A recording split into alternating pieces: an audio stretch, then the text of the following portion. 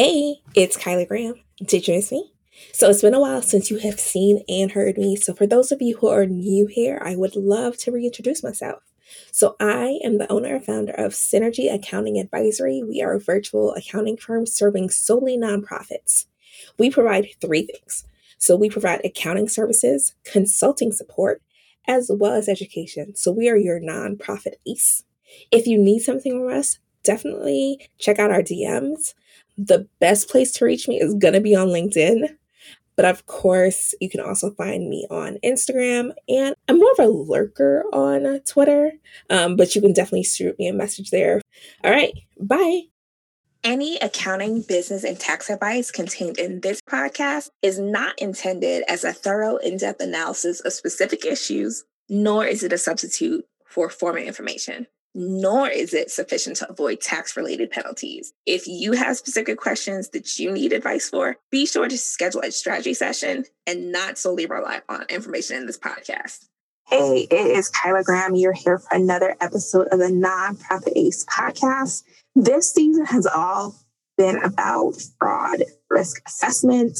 So the fraud risk assessment is you and the board asking yourself, how could fraud occur? Where are we susceptible to it occurring? So you're not just asking that question just like that. You're thinking through, okay, how do we train our staff? You're thinking about who has access to our money. You're thinking through where is there incentive or opportunity for fraud to occur. This got kicked off because season 5, I did a whole set of episodes about crimes in the news and wanted to share those with you. And I have one that happened this year.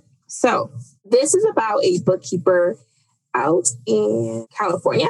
And one of the things when we talked through the early episodes of this season, I talked about the fraud risk assessment, the fraud triangle. And this is where the things overlay. It's about the opportunity to commit fraud, the pressure to commit fraud, and the ability to rationalize.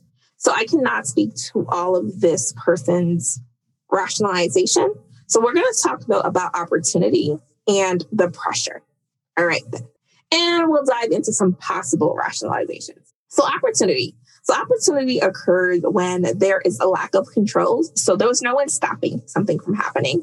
There's lack of segregation of duties. Again, there's no one to catch. Hey, this thing went wrong. How do we stop it? And there's too much trust.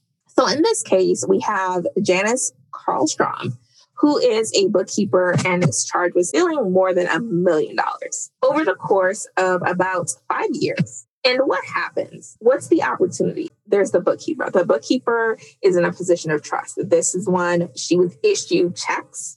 And so she had the opportunity to write checks.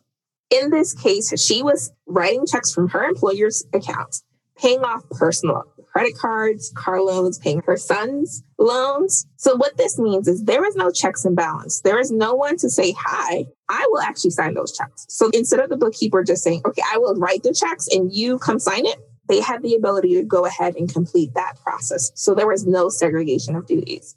So think through that for your organization. Who is going to sign that check once it gets approved? Or at least have a threshold. So if she's paying off personal credit cards, what does that look like? Another way this could have been stopped is by the bank reconciliation. I want to encourage you in your bank reconciliation process that someone reviews the bank reconciliation process. As they're reviewing what checks have cleared, look at who those checks were written out to. You don't have to look at every single check, but do a quick scan to say, that looks weird. If your bank is giving you the check images, you can look at those really quick and just say, do those names seem reasonable? If I Google that name, what comes up? This is a way that that opportunity would have been stopped because they were appropriate segregation of duties and internal controls. Now the pressure. As you hear, she's paying off personal credit cards, home loan, as well as her son's loan. This is someone who might be at the office talking about the hardship that their son is experiencing. Oh my gosh, he's out of work. He can't help me. She is of retirement age. You don't have to retire because you are of retirement age.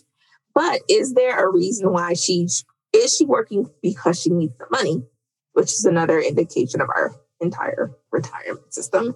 Is she working because she needs the cash to live, or is she working because she loves her job? There's some people who just enjoy the work that they're doing. She's also stealing the money, so there could be another level to her enjoyment. But really think about, do we have people here who are working here because they cannot leave for financial reasons? I can't take the time to train a person. I have to do it. Are they putting those types of barriers up? So those would be the opportunities that you might see. The pressure, like I was saying, was she has this debt. So are there obligations that they have that they cannot step away from? They have to continue to pay these that are going to incentivize. And then the piece that we don't know for certain, but we might want to think about for your organization. If you see someone who's in one of these places, they're older and they have to work because they have obligations that need to be met. They also have a lot of trust, and you never check their work to see, hey, did this get done right? Who does that check right now to? Think about if they have reason to rationalize. For this person, how much is she making? If she has been there her entire career or most of her career, you might think, okay, she should be making a decent amount of money. Decent is relative because she's out in California. So maybe that decent. Should she be making $70,000? What is the going rate per area? Is she being paid appropriately for that work? What other duties was she expected to do? So is she being paid as a bookkeeper, but she's also closing out deals? So what other additional duties outside of the scope of her title is she actually performing? That's going to make her say, they owe me this money. Also think she could have been a person who said, I'm actually going to pay this back. I just needed to get through this hard period, and it snowballed. It turned, instead of it just being a month or two, it's 5 years. And so think about people who need loans, want advances, and have access to your actual cash, and seeing if they are in a position where they could rationalize saying, I'm going to pay it back when I get my next check. So that's it. I heard about this episode because of the Scam Goddess podcast. So of course, I'm going to put a link to their episode because I found it to be quite funny. But definitely check out your organization. And as you complete your fraud risk assessment, take the emotion out of what you feel for your contractors, what you feel for your employees. Even if it's us here at Synergy, really take the time to assess, do they have access to too many things? So be sure to safeguard yourself, safeguard your resources, and protect the reputation of the people that work with you. All right, then. Have a good one. Thanks for listening to another episode of the Nonprofit Ace podcast.